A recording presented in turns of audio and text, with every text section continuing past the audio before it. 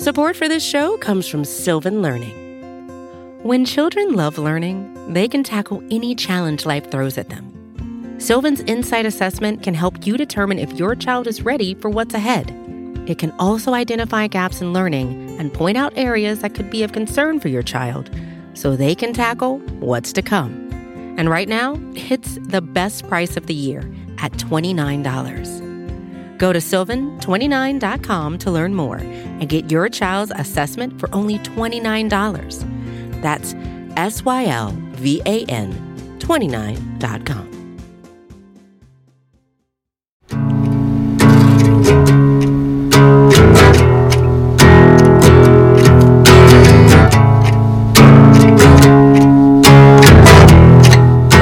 Welcome to No Particular Hurry. Today's guest has been one of my favorite writers on the Sixers beat for years now. You may have read his work back when he was an associate editor at Liberty Ballers. He's contributed for USA Today, Philadelphia Daily News.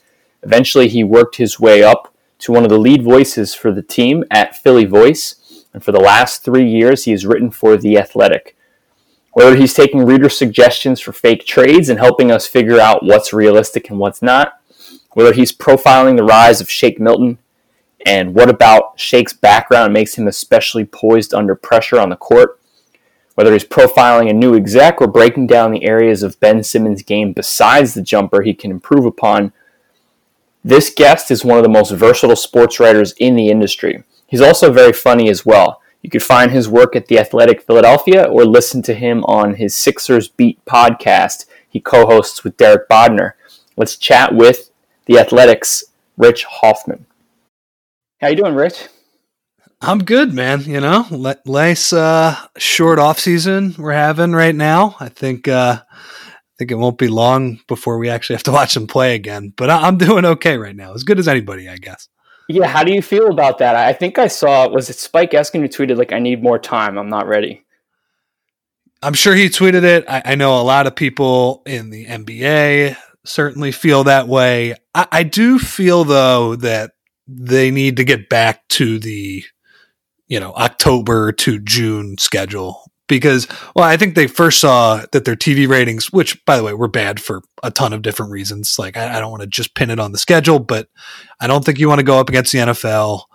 And I think you just want to kind of own that month of July. So, which is good for me because I certainly like being off in the summer more than in the fall. So yeah, I think it's going to suck. I'll just put it that way for the 1 year, but we all have to suck it up to get back to normal. So, and so you've not taken a vacation. You've been pretty prolific lately, right? You've been writing about all the changes and getting into some trade stuff, new hires. So you've been hard at work at this time.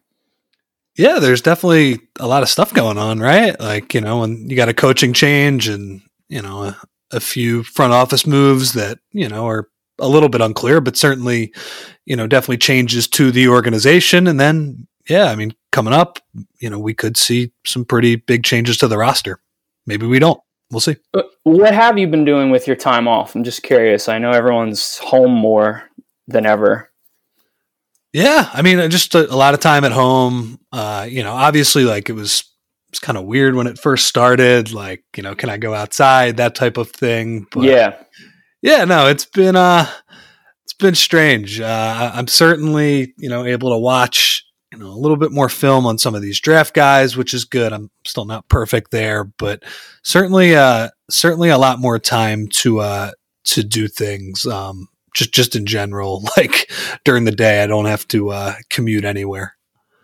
Do you have any like TV shows or books that you really got into? TV shows during the pandemic. What's funny? I've been playing a lot more video games recently. Oh, nice. It's something that I used to do probably before I wrote more. I like to just play video games while I listen to podcasts. For some reason, I find that like the best combination of mindless entertainment, kind of killing two birds with one stone. Well, for you, it's kind of homework too, catching up on what other people are saying. I'm assuming it's basketball you're listening to. Sometimes, yeah. Sometimes it's basketball, and sometimes it's I'll break it up and try and listen to something else. there are other things going on in the world at this point. So what else do you listen to besides hoops? I would say I listen to like New York Times, like the Daily type of thing, or I'll listen to, Bill Simmons, the Rewatchables or something like that if I just want to, completely turn my brain off and laugh. Yeah. Have you ever played online against any Sixers? No, I haven't. I mean, I know, Ben Simmons and I forget what's his game, PUBG, I think it's called, or things like that. I know Kyle Neubeck, my friend who writes for the Sixers. He is a big video game guy. I am not as big on the online gaming type of thing. Like, I'll just play Madden or NHL or FIFA or something like that. So I can, team in Madden? I can kind of mindlessly play. I play with the Eagles, which is, it's not as much fun, but it's unfortunately kind of the way I'm bred. So you got to get those fifth string receivers out there for you. Sure. Travis Fulgham though, man, he's good. He looks pretty good. So, all right. So I think I'm really excited to get you on. I think of you as like a jack of all trades, writer, reporter, analyst, and that you can speculate on the cap. I think I read your stuff going back to Liberty Ballers and Philly Voice. Like, will RG3, maybe he'll get the MLE. You can do a greater sort of player profile piece on Shake Milton, which was so good that you did. I think following his breakout game, your X's and O's stuff is as good as it gets. I also really, really liked, and I'm going to miss Brett Brown because I felt like you had such a good way to incorporate his unique lexicon into your work. Is there anything about Brett that you're going to miss? Yeah, just being around him on a day-to-day basis. I mean, he's just a very good person in general. It's, I've only covered the Sixers. Well, I shouldn't say only. I guess I've been doing it for a little while now. I guess like 5 years now at this point. He was the only coach who's been there. So this will be, obviously, hopefully we can get back to normal and we have like normal media access when we come back. It seems like Doc is pretty good with that stuff too. Fingers crossed for my selfish being able to cover the team. But yeah, he obviously had, and I wasn't the only person that wrote pieces like this, but, Brett had this really goofy accent, the Australian accent, which was funny. But that Australian element of it faded over the years. If you go back and listen, it was intense. And then little by little, it was like more, Maine, I guess. Yeah, for sure. It always, I could never really place it, but it was certainly distinct. And then, yeah, he had all those unique phrases. I did those like Sixers dictionary pieces, which I thought were a lot of fun, where he's talking about like the Karl Malone line and, a bunch of these other things.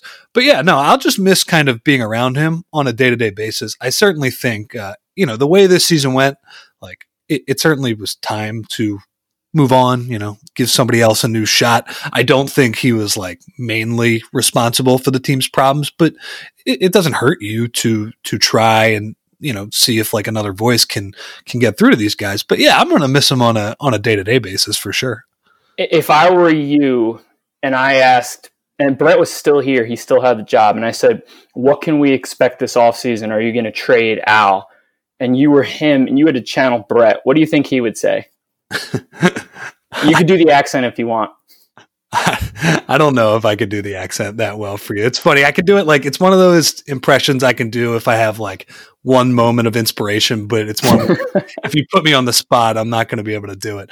Yeah, I think he would say what Doc said. It was like, Doc got asked about that at his opening press conference. He's like, look, we're fine. We could play them together, or him and Joel, that type of thing. Like, we don't need to trade Al. We'll always try and make our team better. We'll see what's going on. But, it'd be a lot of BS like that. But it's funny when Brett, at the end of the season, he got asked, this was like right after they lost the fourth game against the Celtics. He was pretty direct. He was like, yeah, I just really struggled to coach the space on this team. And, I think to be fair to him, it's hard to coach the space on this team. You know how you coach space better is you get guys who shoot the ball better and dribble the ball. Have space. Yeah, exactly. But I thought that was very telling to be like, up until the very end, he's like, we're going to make this work. We'll play them together at some point during the game. But, I think he knew at that point the writing was on the wall. He did seem, I think he talked about it too, going down with the ship, and he would say, like, I'll try the accent. Al Horford, he's a winner, and I'll stick by his resume. Like he wanted him out there regardless of the fit, just because he was probably their third best player. And when Ben was out, he was certainly up there higher. Yeah, and he didn't always play like it in the playoffs. But I mean, like, look, heading into this whole bubble thing, I agreed with that. Like, as bad as the fit was between him and Embiid, like, you don't have a deep enough bench with like a bunch of stud wing players to take Al Horford off the court. He is better than the rest of those guys. But you did get the Al Horford quotes a lot, which you just kind of you're like, oh my gosh, are we still doing this at this point? I couldn't find it. I was trying to do some homework. I don't know if you wrote it or I heard you say it on a podcast, but it was a while ago. And I think you kind of called it, you kind of nailed it. You said basically they have to ask themselves questions like, do they want to maximize their insurance with Joel Embiid's injury history, or do they want to put their resources into a closing unit, the best 5 players to close the game? And I wish that they had listened to you, because I don't think they did. I think they erred too far on that insurance for Embiid element of it. And the closing 5 is so huge in the playoffs. Yeah. And I mean, they had, I do think the 2018-19, the one that played against Toronto, that, the most talented 5 in the league or whatever it was. They were behind Golden State at that point, but whatever, like a very talented group. The one thing that was tough with that group is probably you had too many guys who like wanted the ball. But if like the level of sacrifice and buy-in was there, and like, look, they weren't fighting each other during that Toronto series. Like they came very close to winning. Who knows what happens in the next 2 rounds, but they would have had a shot. Those 5 guys fit together. And that's because JJ, ran around the 3-point line and did his thing. And Jimmy could, take the ball at the end of the game and create shots. And yeah, when they got Horford, they certainly found an insurance policy for Embiid, but they paid too much for him. Like backup center is a position that you can pay, I don't know, $5 million for, whatever, like mid-level. The Celtics pay $10 million combined to Thies and Cantor and and what Robert Williams. And what did Tice, making, I don't know, like 3, I don't know what his salary is, but yeah, like you said, it's not a lot. And he's giving you 80% of what Horford gave them last year? Maybe more. Like, honestly, I mean, obviously, the guards and the wings are what makes them so good. But as a complimentary player, he did an awesome job with all those moving screens and defense and things like that. But they went too far with we are going to have this backup center insurance policy type of thing, when in reality they didn't look at what a bad fit the closing 5 was like. And yep, that was the story of their season. They paid the price for multiple seasons of bad decisions, but they certainly had a chance to get it right in 2019 offseason, and they didn't do it. 2 of the things that stick for me are Joel Embiid's load management that year. You listen to you on a podcast and you were like, I don't know, man, Joel's back. It's just this dark cloud hanging over. And I'm not a doctor, so I don't know that was related to the knee tendonitis, but it just was screaming to give the man a rest. You got the All-Star break coming, and they pushed instead, and they upped his minutes. And of course, you got like the moment that was probably overrated, Howard Eskin talking about he's diving into the stands against the Knicks, but it probably didn't help. I forgot. Remember that? He almost took Regina King's head off. Yeah, I remember that.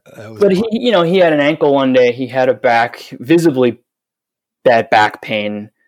And there's some tweet out there that's like, here's how Joel lands, and he tries to avoid putting pressure on his trunk or his knees, or it just feels with him like it's all somehow related, and they didn't handle it right. And I always wonder why they didn't listen to your podcast and just give him some games off before the All-Star break.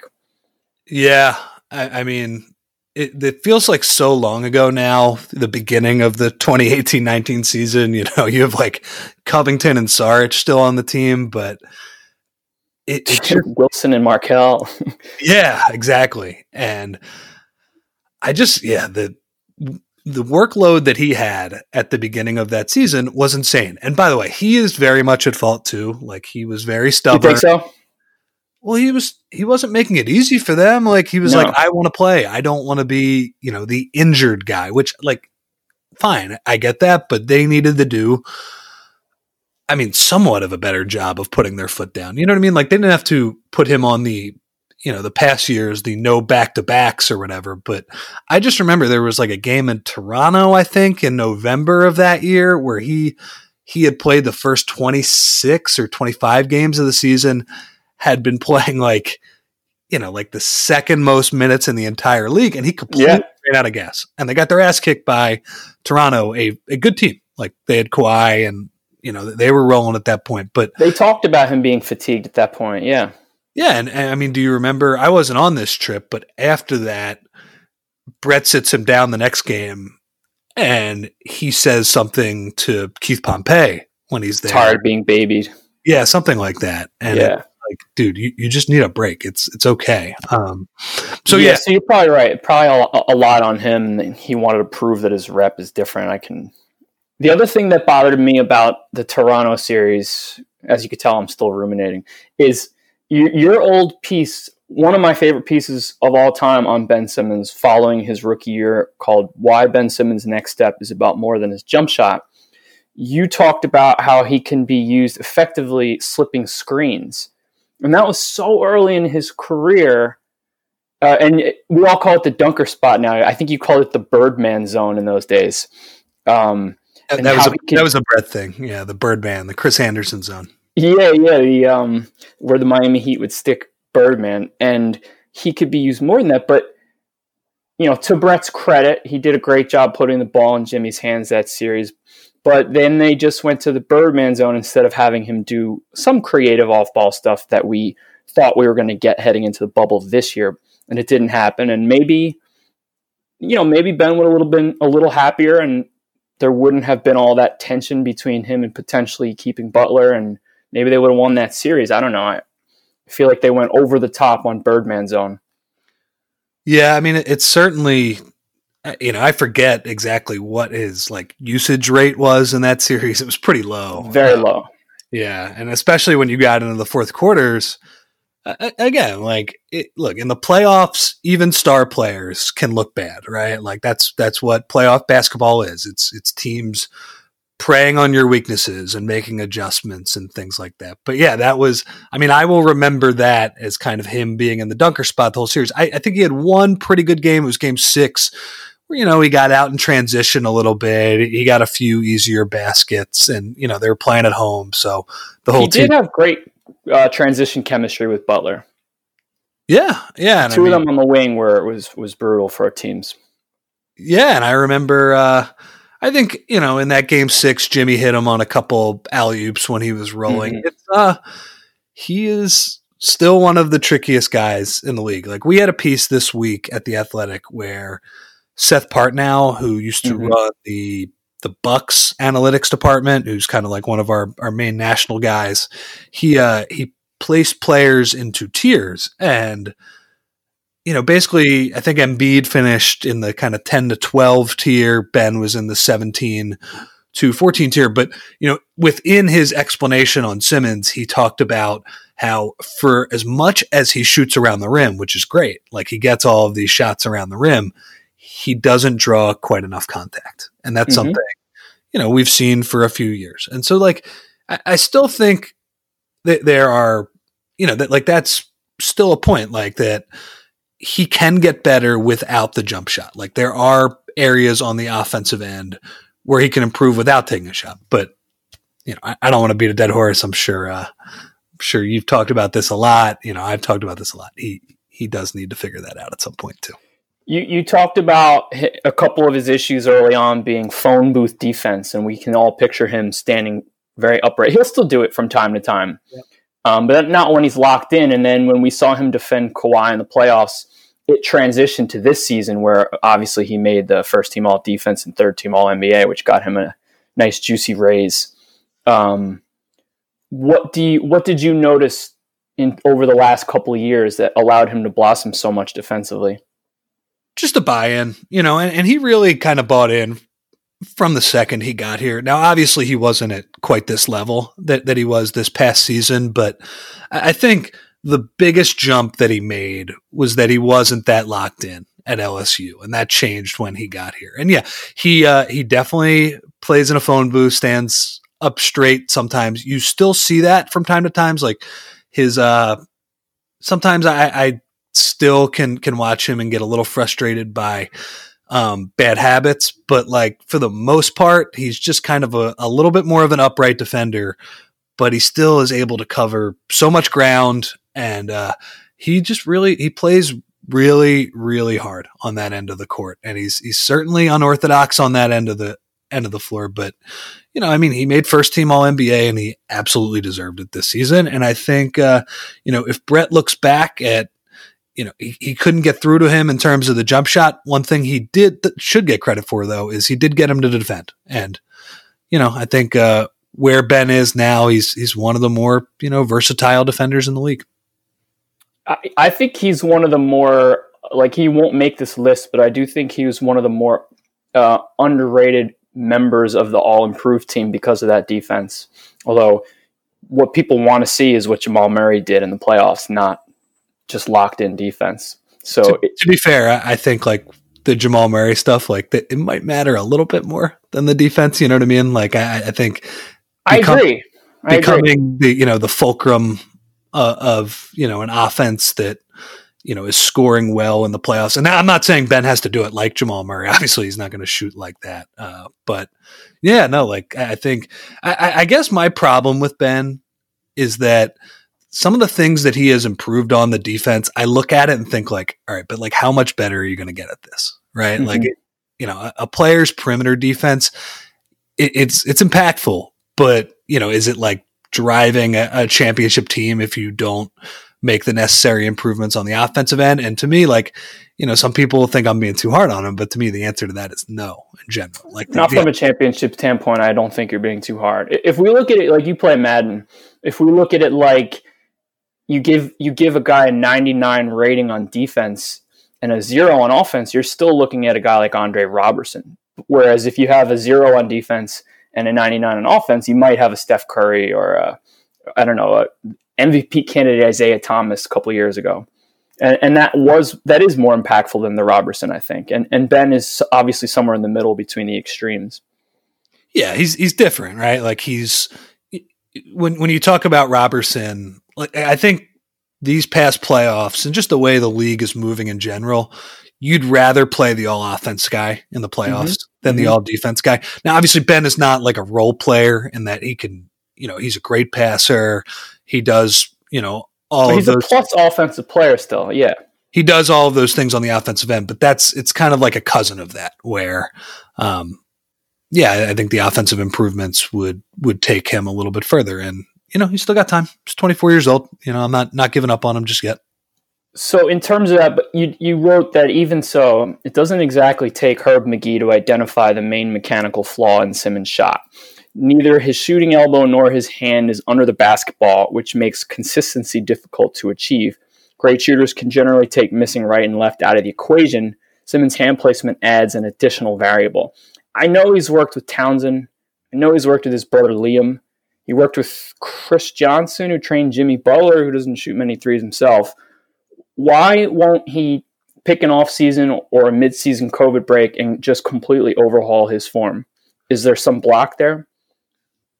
Yeah, I think there is. Now, so I do think, especially with Chris Johnson, he has made some improvement to it. You mentioned in that piece, and this is 2 years ago at this point, but you mentioned how his left arm flares out and how his left hand was on the side of the basketball. And I'm sure anybody who follows Kevin O'Connor knows that he's been banging the right hand. Hey, I wouldn't mind seeing it. I'd like to at least see it. I mean, it's certainly, when you look at how he finishes around the basket, that's certainly an interesting thing. His floater touch, yeah. I don't think it's that realistic at this point. So Sure. Here's what I will say for him. I watch him shoot before every game. It's just, myself and Derek Bodner and Kyle Neubeck, we'll just, sit and talk with anybody who comes by, especially for the home games, like anybody who comes by and just watch the Sixers warm up. I think he has made, if not considerable improvement, he has tightened that shot up. Now, yes, does his left elbow still flare out a little bit? Yes. Is there like a little bit of side spin on the basketball? Yes. But he makes a lot more of them in warm-ups than I have seen in the past. But the problem with him, and you kind of mentioned the mental block, which, I'm not like completely inside his head, and he certainly won't let you inside his head with his answers sometimes. There's certainly something there that is preventing him from doing it in the game. But, with the work he has done with Chris Johnson over the past few years, I'm not saying I'm like completely optimistic that he'll become a great shooter, but I'm more optimistic than I was a few years ago. I would say that like the work he has put in over the past few years, just from what I have seen, like mechanically with the shot, he has made some improvements. So there's Doc Rivers coming in. Doc has worked with a guy like DeAndre Jordan, who completely changed his ability to hit free throws. I guess that happened more with the Mavericks. They hired a sports psychologist. Yeah. But he did have Blake Griffin, who was working with Bob Thate, who went all in to change his shot, and he put like 4 off seasons into it before he could comfortably do it in games. But there was that dramatic shift. Do you think? I think there was that Jackie Mack piece where it was basically the gist was Ben wants to be pushed more than he has been. Do you think Doc's going to come in and push him to shoot? Or do you think maybe he was already going to shoot anyway and Doc will just get the credit for it? I think if you talk to like some people around the Sixers, they wouldn't love the idea of like he wants to be pushed. He was told by a lot of people in that organization, "Hey man, like can you please do this?" Look, it might not work, but certainly like our highest ceiling would be if you try this and it actually does work, and it could certainly help your teammates. I mean, like, and I'm not even like disclosing anything here. You had Embiid, you had Elton, you had Brett after the one game. Embiid still does it, yeah. All of them, yeah. Embiid will do like the passive aggressive thing from time to time, and it'll be like some of us have to leave our comfort zone, which I think Embiid is certainly not a he's not completely blameless in the Sixer struggles, but on this point, he's right. He's absolutely right. He's somebody who understands, like, he gets killed for shooting threes when part of the reason he does it is to open up space for Simmons. So I think the hope is that Doc will get through to him, right? Like, Doc has championship equity. He's coached some great players. Obviously, he has the flameouts the last few years, but he certainly should have a level of gravitas around the league, or just from being around the league.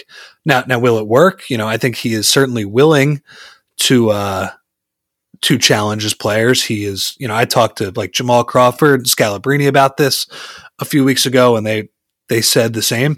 Could that go poorly? I don't know, but like I think like people when they got on Brett about this, like, is he going to take Ben out of the game because he's not shooting when he's your most consistent player when it comes to, effort level and defense, like you said, and he's your best ball handler by a mile and passer? No, because these guys as well as you could possibly without being their friends.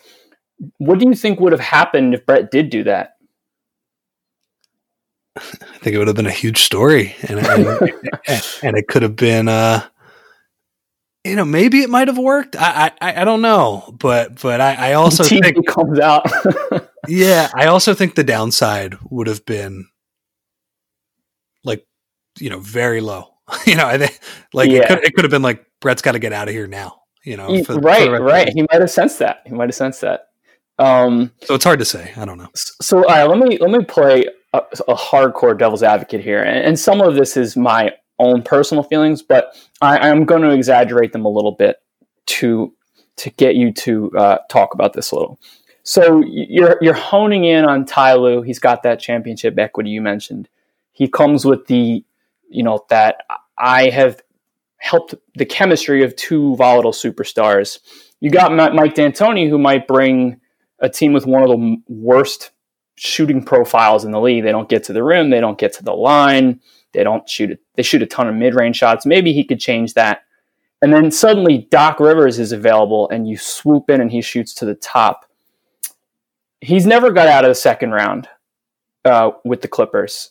It's come out that there were chemistry issues in Boston. I think Rondo and Ray Allen hated each other, right? We have heard JJ Redick talk ad nauseum about the chemistry issues with CP3 and Blake Griffin. And now we're getting bombarded with the chemistry problems with the Clippers, who are coming off maybe, and this is going to sound like hyperbole, but maybe the worst playoff choke in history. You have finals favorites up 3-1, and in two closeout games, they've got a 19-point lead and a 15-point lead, and they lose the series, and all we're hearing now is that they had chemistry problems. And if your number one goal this offseason is chemistry between superstars and getting out of the second round, and maybe even acquiring Chris Paul, who doesn't like Doc Rivers, why does Doc Rivers shoot to the top of your list? What am I missing? I mean, you're playing devil's advocate. I mean, all those things are true, and I think that's why I've kind of been on the side of like, yeah, I don't mind it as a hire, but like in general, I don't think coaches are like the magic bean or anything. You know? I think if you looked at, and also like Ty Lue to me had the most unassailable profile, I guess, but he also coached LeBron James for 3 years, lost, got a bad team, lost his first 6 games and got the heck out of there. So, like what'll happen when he has to actually coach Kawhi and Paul George? No, I mean, like, look, everything you said is true. And that's why I think like this idea of, oh man, Doc Rivers, here comes this massive upgrade over Brett Brown. It's like, maybe, but he's certainly had some problems. And like, let's be real. The roster he had in LA last year, way better than the one that the Sixers have right now. I thought it was the best roster in the NBA. A cleaner championship playoff level roster could play any style they wanted, had the 2 wings who can get their own shot. That's the type of player you want. And they didn't get it done. Now, so in fairness to him, like when you look at that, this was a weird year. Like they had weird chemistry in the bubble with guys missing and Lou Williams going to the strip club, and Montrez was, he had the thing with his family. So they, and I think am I wrong in saying that they voted to not play after the strike after the Wisconsin, the shooting of Jacob Blake? Yeah, there was a report that they were down to not do it. Hey, it's Kaylee Cuoco for Priceline. Ready to go to your happy place for a happy price? Well, why didn't you say so? Just download the Priceline app right now and save up to 60% on hotels. So whether it's Cousin Kevin's Kazoo Concert in Kansas City, go Kevin, or Becky's Bachelorette Bash in Bermuda, you never have to miss a trip ever again. So download the Priceline app today. Your savings are waiting. Go to your happy place for a happy price. Go to your happy price, Priceline. All right, Rich. So we just talked a lot, and you listen to this. There was like, the feeling, the sound of dejection in probably both of our voices. And then, like, I don't know, an hour later, the Sixers may have signed Daryl Morey, who would have been anyone's A-lister for a 5-year deal. What? I didn't even think they wanted something like this to happen. Give me your initial impression. It was very surprising, but on the other hand, like, was it completely stunning? I'm a little surprised it happened right now. I guess I'll put it that way. But we do know from the past that they are pretty big Daryl Morey fans. Like, they went after him pretty hard in 2018. And I think Elton Brand is on the record saying, I don't know if this was on an ESPN pod somewhere, but I think he said, like, he told the Sixers if they were able to hire one of these big time general managers, which they were unable to, go ahead and do it. So, like, you do think that I do think that they value Daryl Morey really highly. I also think, like, he can probably speak the language of the of the front office guys, the kind of private. He knows what an investment committee is. Sure, yeah, that type of stuff. Which maybe it's not the biggest deal in the world, but it certainly helps. But yeah, I was surprised. Like the idea of hiring a coach, letting Elton hire these two executives, and look, maybe Daryl Morey was the puppet master behind the scenes. I don't know. Do you think he was the Godfather? I don't know, man. That'd be funny with the music playing and all that stuff. But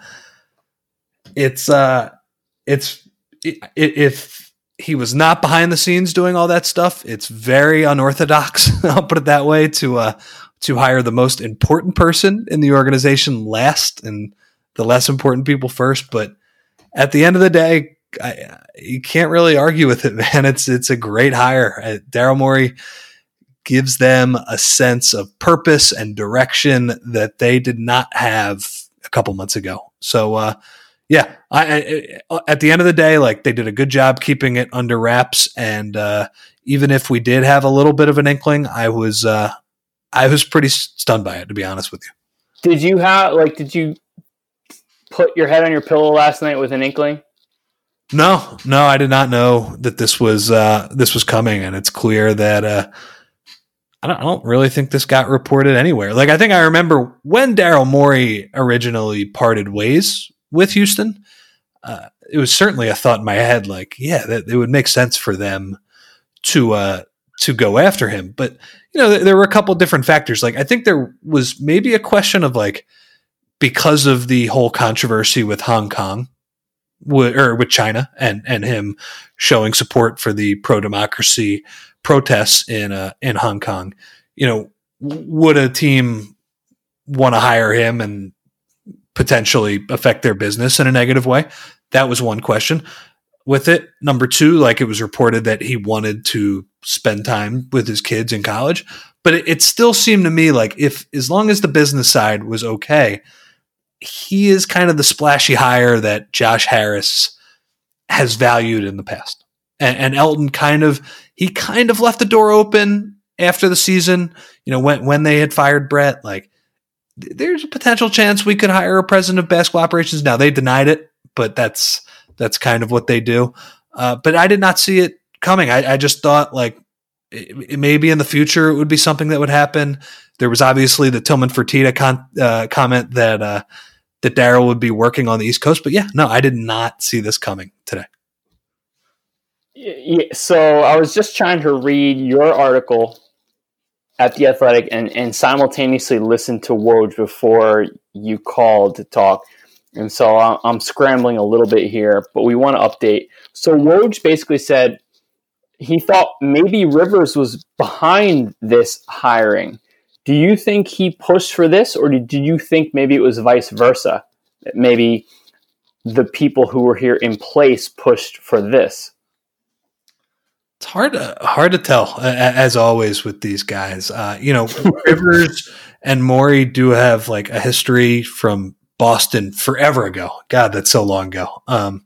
When they worked together, but I don't know. I mean, I think Doc Rivers certainly has a big voice in that organization already. When we thought Elton Brand was going to be the general manager and maybe suspected it, I thought he would have a big voice. So it wouldn't stun me to hear that, to have an experienced general manager. But I gotta say, I cannot emphasize this enough.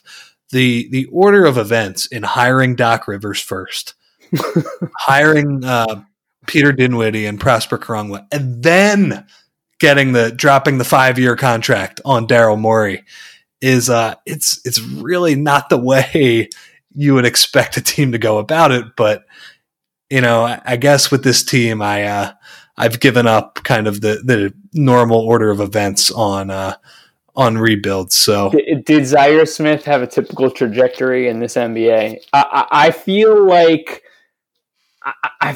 it's very confusing, and I feel like that confusion is sort of synonymous with this organization, and we just have to expect it. Yeah. I do err on the side of spontaneity. I do feel like they prepared as if they were not going to necessarily get him, and they liked all these guys prior. Maybe there was some communication, but if I'm Daryl Morey, I have to hear that I have a certain amount of say. Oh, absolutely. I agree with that. And I would just say, like, I have not talked to Elton Brand about this, but just kind of thinking this through, is he like pumped that Daryl Morey is here now? Oh, devastated. Probably not, right? Yeah, I would be devastated. It's a demotion, and look, could it be a good thing for his career if he sticks on as the number 2 and works under Daryl Morey? Would it be, considering what he's been an executive for all 3 years at this point? Impossible. It's good. It's probably like where he should be in his career at this point, kind of working his way up. It would just be, you would hope it was on a more normal trajectory and he wasn't in the top seat. But he, I was talking about this with Bodner, and he was saying, like, you just wonder, like, if the Sixers are good for the next 3 or 4 years, if Morey gets them back to championship contention, okay, then maybe if Elton wants to keep doing this, he'll get another job. He'll obviously still be really young at that point too. It's not like he has to worry about time running out for him or anything like that. But you do wonder if the mistakes of those past 3 years will kind of be hung around his head. And that might not be fair, considering, we've already talked about ad nauseum what a weird organization and how he did not have full control for a lot of those decisions. But you just wonder if the stink of that is, even if they turn it around, will that just be all credited to Daryl Morey? And that's what I wonder. He could have been, honestly, I forget if it was Derek or maybe it was Ben Dietrich. I joked, like, could he potentially be an actual rising star, but have had no say? And that's possible. Here's a quote from Woj, and this is not perfect transcription because I was literally scribbling as you were calling me. This ownership group in Philadelphia, they've been big game hunting for a high-profile establishment president for years, and Elton came in and did the job and did a lot of good things, and he was in position. And there are a lot of multiple owners who have input in the front office and had a lot of input around Elton, and Elton tried to navigate all that as best he could and made the best of the job he had. The initial thought is that Elton may stay. He's welcome to stay. Does it make sense for him? And I was kind of floored. I was like, does this mean that maybe Elton would prefer to leave? What do you think? Could Elton be gone?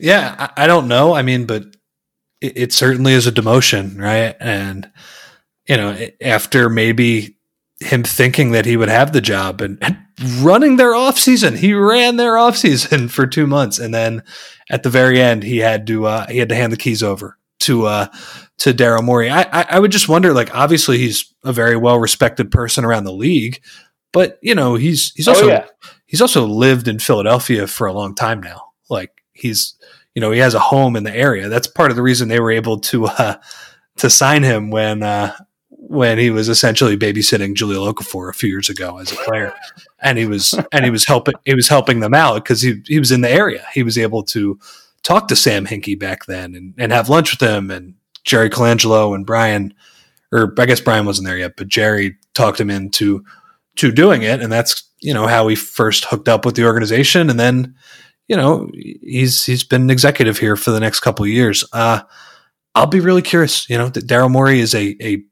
big personality, and like you said, he as much money as I'm sure that they paid him, a nice 5-year contract, which to the Sixers' credit, they've handed out a couple of long contracts this summer, and in the middle of a pandemic, that is certainly an advantage over the rest of the market. Better than owning the Mets.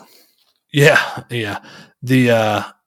I would say though that you hit it exactly right. Like, this, even with the amount of money, he's not doing this collaboration thing. Like, he's running the show.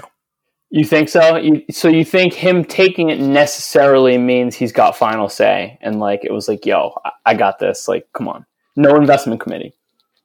I would hope so. Like, I mean, you would think he would have done enough research and talked to the. Sorry, as I've got sirens going on in the background right now. So I just think like he's done enough research to be like, hey, there was a lot of shenanigans that went on here in the past couple of years. And, hey, perhaps it was reported by Shams that they first made contact with him on October 18th. Maybe that's what took this amount of time. Like where Daryl Morey said, hey, I got to be able to run this my way. And someone for this just said a couple of weeks ago, like he could be an East Coast, GM in a couple of weeks.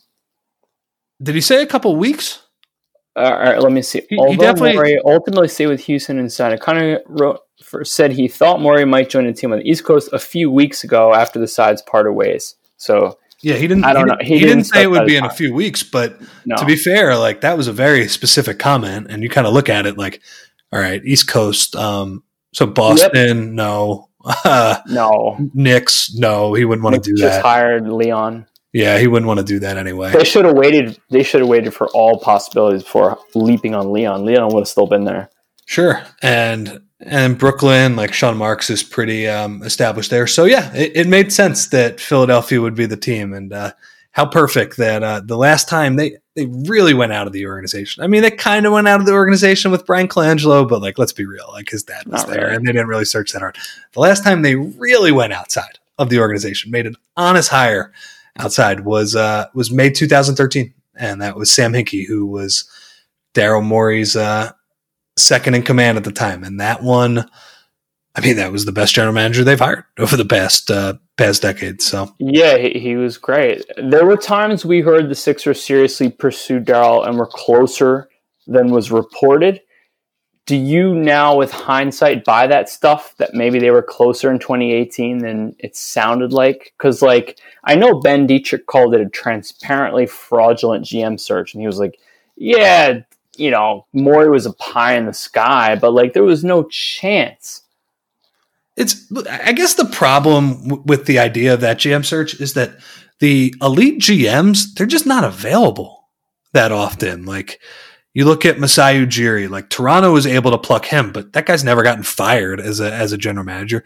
Well, how long has Danny Ainge been doing this? Sam Presti, Pat Riley, like those people, like a GM who's in, the top 5 to 7 spots, they've rarely become available. And because of this just weird storm of all of these different things, Morey became available. And I will say, like, Josh Harris, I have not complimented him over his career about his like decisiveness. And maybe that might just be like reading into his personality when he talks. Sometimes he's not the, doesn't like communicate like the clearest message and things like that. Obviously very successful in business and all that stuff. He pounced on Daryl Morey, like, and to his credit, like he finally found something that was clear to him, and there was no hesitation on it. So I did not start today thinking I was going to be like overly complimentary of Sixers ownership and Josh Harris, but like, and here you are. Here we all are. Gotta give him credit. Daryl Morey's a good general manager. Do we earlier speaking today, we sort of criticize them. Do we owe them an apology? Yeah. I mean, they certainly don't deserve, high credit for what they've done the past few years. Like whether or not they were searching for Daryl Morey in 2018, and they were like, yeah, they had serious interest back then. I don't know, I don't know what happened from Morey's side, like how close they were, like how close really are you? Maybe he thought about it for a night and said no. I know he's talked on podcasts since and talked about the best ownerships in the league and said like the best 11 were in the West. And he said like, oh, of course there's exceptions, there's the Celtics, but he did not say the Sixers. And I found that quite revealing. Yeah. So I don't profess to be inside his head, but maybe he was a little closer than he thought. I mean, maybe he just looked at it like he thought Joel Embiid and Ben Simmons were a pretty good challenge, like these weird fitting pieces and building around them. Maybe the Harden thing had gotten a little stale. I know he loves James Harden, but maybe he's like, on a Thursday night in February watching 30 step backs was like, maybe I could do something a little different. I don't know. But is this a tacit mea culpa from Harrison Blitz by hiring Sam Hinkie's former boss? I mean, again, I'm not necessarily inside their heads on this one either, but certainly, I just think that the problem with Hinkie is that he had only been with the Sixers at that point, and he had only had, like I thought he was one of the best, 10 GMs in the league. Like he might have been better than that, but just with all the trades he made and all the things he did, like I thought he had vaulted his way up. I do think those guys like splashy hires. Like I do think this was kind of what I talked about with Doc Rivers. Like, yeah, Doc Rivers is a really good coach, but he's also somebody that people know. It's like this is a good hire. He's a proven winner, whatever that means. And I think Morey, I mean, he could be the exact same person as Hinkie, and I'm not saying he is. Obviously, they both big analytics believers and smart guys, and good friends and all of those things. They both love like science and artificial intelligence and comparing that to basketball. Sure. But the difference is that Morey has the track record of winning, and he also didn't have the stink of tanking, although Daryl Morey will tell you that he would have loved to have tanked way back when, and what Hinkie was doing was smart. Yeah, contextually based, sure. Yeah. And I think that's kind of what'll happen with this team. There will be like a lot of analysis, how does the point guard who doesn't shoot threes and the post up center, how do they fit in the scheme of a guy who just coached a team where Robert Covington was playing center, And I guess my thing would be just like, maybe he will change things up. I certainly think they won't be fifth in like the highest percentage of mid-range jumpers this year. Like I think that's something that's almost definitely going to decrease. But I would say with like with the big picture moves, I would just say like, don't, the smartest way to go about it is don't necessarily think what's going on. Like I think he is a creative enough guy where he could take this a few different ways. Uncertainty is vital for all of us fans at this point, you think? Yeah, for sure. And I think it would be funny if like he did build around like a post up and, he didn't tell Simmons to shoot after all. Maybe what this was good. That would be pretty funny. I don't think he's going to, by the way. But do you think he's going to ask Simmons to shoot? Yeah. Oh, yeah. Of course. Do you think? So I guess in your piece with a question mark, we're all wondering: do you think the hirings that preceded Daryl? Do you think it's possible that like Daryl was like, "I want Dinwiddie, I want Karangwa, I want Doc"? Or do you think maybe he would prefer to continue working with Mike D'Antoni? It's a great question. I mean, I'm not in his head, but I do think like, sure, if he had his choice, like he had a pretty good relationship with Mike D'Antoni, right? If that was the person he wanted, and I think you heard that some people in Sixers ownership were pretty big fans of Mike D'Antoni, so I think that might be another one in the column of like, man, this might have just been this big spontaneous thing, which like, look, to be fair, like the Sixers have had stretches where it's like, I'm not sure they've had a plan. The difference with this one is they have a lot of really qualified people at the end of it. And if they have actually, handed the keys to Daryl Morey, the result of this whole excursion is better than the ones than we've seen in the past. Yeah, but like I don't know, like I don't think Peter Dinwiddie or Prosper Karangwa. I mean, they don't have any ties to the Houston organization. They've worked in Orlando and Indiana. Yeah. So my answer on that's probably no. Probably not, and it gives me this feeling that maybe this whole thing is kind of, which Daryl would point out. Daryl, I've heard him talk on podcasts. Like we often overlook the impact of randomness, and randomness is huge. And sometimes we make our conclusions based on what to do in basketball based on randomness. But I think some of this is probably randomness. If you were Daryl and you had this offer, would you hit up Sam and ask like, yo, can I, how do you feel about me taking this? Do you think he hit him up and was like, I'm going to take this gig? I mean, just knowing what I know about their relationship, yes. I don't know. Checked in? I don't know if they talk in those exact terms. Like should having dated your ex? But just like, what are these guys? What's the deal with these guys? But I would be really surprised if they hadn't had that conversation already. I'm sure he already knew the deal with these guys. He just talked on Spike and Mike, and he was like, it was the Guardians at the gate that bit Sam. Yeah. Yeah. And I know, Sam and the rest of people in that front office, and I think like somewhat justifiably, I would say, they were pretty disillusioned with kind of the business of the NBA and the politics, the backroom type stuff. So wait, who was? I would say like the Sam Hinkie front office generally was. Okay, like Falk and Gupta, and they were rookies. Yeah, I would just say like most of those guys. I mean, like for reasons that we saw, like with like Jerry Colangelo taking over and throwing his weight around almost immediately, and then poof, he's gone, and his son is there. And it's like that type of thing. Like I don't really think I'm like giving away too much information there, but so yeah, like do I think Daryl Morey knows a lot about this ownership group? The answer is almost assuredly yes, but probably better than any other GM in the league. But I mean, as much as we want to like, pick at their faults, like they are willing to spend money.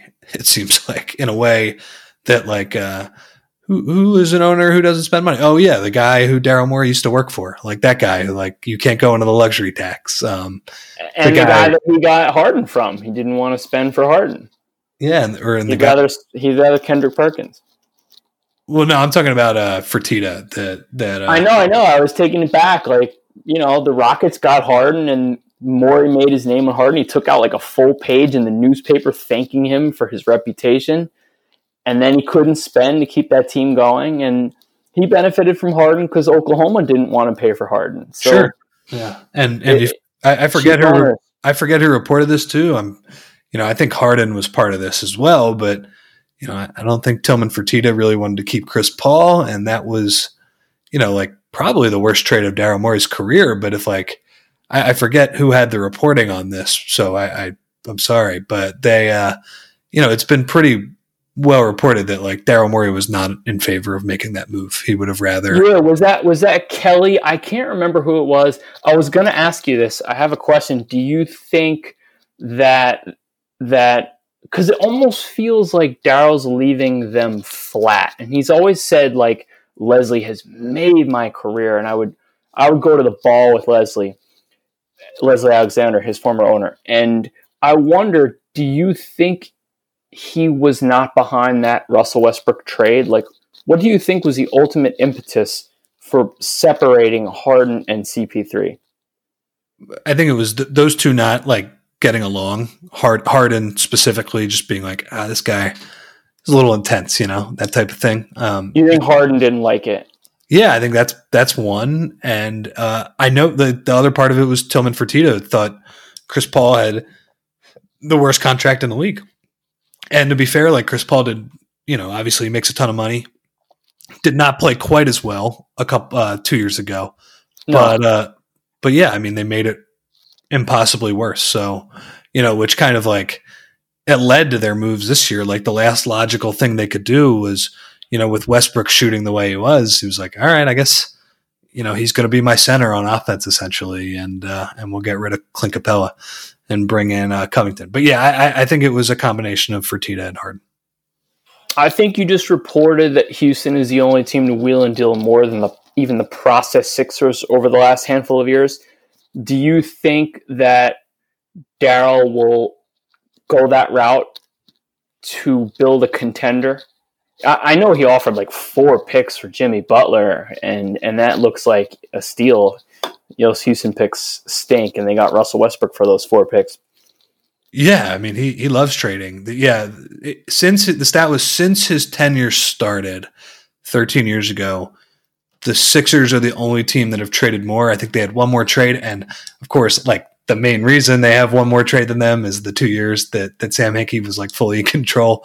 wheeling and dealing for all those second round picks. So yeah, I don't know what the exact moves are going to be. And to be fair, like if Elton Brand was the general manager this offseason, like there were going to be trades regardless. So I don't want to say like now that they have Daryl Morey, like they could finally trade people. But yeah, I would expect a lot of wheeling and dealing. Like I think John Hollinger had in his piece at The Athletic today, like he said that Houston was by far the team that was on the phone the most with them. And he said like he said it was funny because they were going after the same guys, you know, in the 6 or 7 years that John was helping to run the Grizzlies. He said they only made one trade with Houston, but it wasn't for lack of Houston trying. They're the team that, they're the guy in your fantasy league that's always offering these ridiculous trades, and maybe that rubs people the wrong way. But it only takes one person to say yes, and then you've got to steal. So yeah, I'm expecting a lot of wheeling and dealing. Do you think? All right, so let's say I had not even considered that Elton would move on until I heard Woj say he's welcome to stay with that like lilt in his voice. And then I started imagining like this is the biggest lose-lose for Elton, because if he stays and they stink, not even Daryl Morey could fix this team's problems. And I can see it from Morey's view. He's going to look at the books. He's going to look at the cap, and he's going to be like, how did you guys do this? How did you guys even think to want this? And if they win, it's going to be, oh, Daryl Morey fixed it. So, like, no matter what Elton wants, he can't win here. And so if I were him, I would seriously consider bowing out. And I don't know what his goals are, but yeah, it's got to be tough. Where would he go though? You know, like does he have to start over with a lower assistant GM position? Like, I mean, from all indications, like he will be considered the number 2 person. Now, what does that mean? Does he actually have the second most input behind the scenes? I don't know. Maybe he does, but it's a tough spot for him, and that's why you would lean more towards the like the spontaneous, like, man, this happened later in the game type of thing. But yeah, I don't know what he does. I guess I would just, he would have to ask himself, like, all right, if I still want to do this and I still want to be an NBA executive, and to be fair, like, I think he really likes doing it. Like, I think he likes being on trade calls and he likes scouting players. Like he's certainly taken to it. He oozes charisma, but you're Daryl Morey, right? And I'm Elton Brand. And you look at the work that me and my colleagues and God knows how many people have done, and now you have to fix this. And you look at the books and you're like, ooh, oh man, I might have to like deal 4 picks to fix this. And then you have to go into the media and say, like, I'm your 1-2 punch, to quote David Aldridge's tweet today. Like, we're a 1-2 punch. Is it possible that this is awkward between you and I? Maybe. Yeah, maybe. I don't exactly know. I'm sure there might be a little bit of awkwardness. Now, I think like the way these NBA executives, though, they work, like, maybe it's like a little awkward at first, but then they'll just dive in and do the work. Dive in, and they'll just try and figure it out. But like, yeah, is that sentiment going to be like in people's heads that like, hey, Daryl's the person who had to clean up the mess that Elton made? And to be fair, like, it wasn't the mess that Elton made; it was the mess that the collective group of people, the reworks. Yeah, but yeah, is that a tough spot? Yeah, for sure. And I don't, I mean, if we're just saying that, he's welcome to stay, it sounds like he's considering it, at least, his options. Yeah, I took that to mean he might not stay, and I would be shocked, but no longer would I be shocked. All right. Thanks so much. Thanks for weighing in. This gives a hell of a twist to the dejected, demoralized, sad pod that we did earlier. He brings hope. And it'll be it brings a lot of hope. Yeah. Besides hope too, and I'm not a fan anymore, but what I'm happy about is like the Daryl Morey experience. It's rarely boring. Like, he's not going to be boring off the court. So I'm excited for that.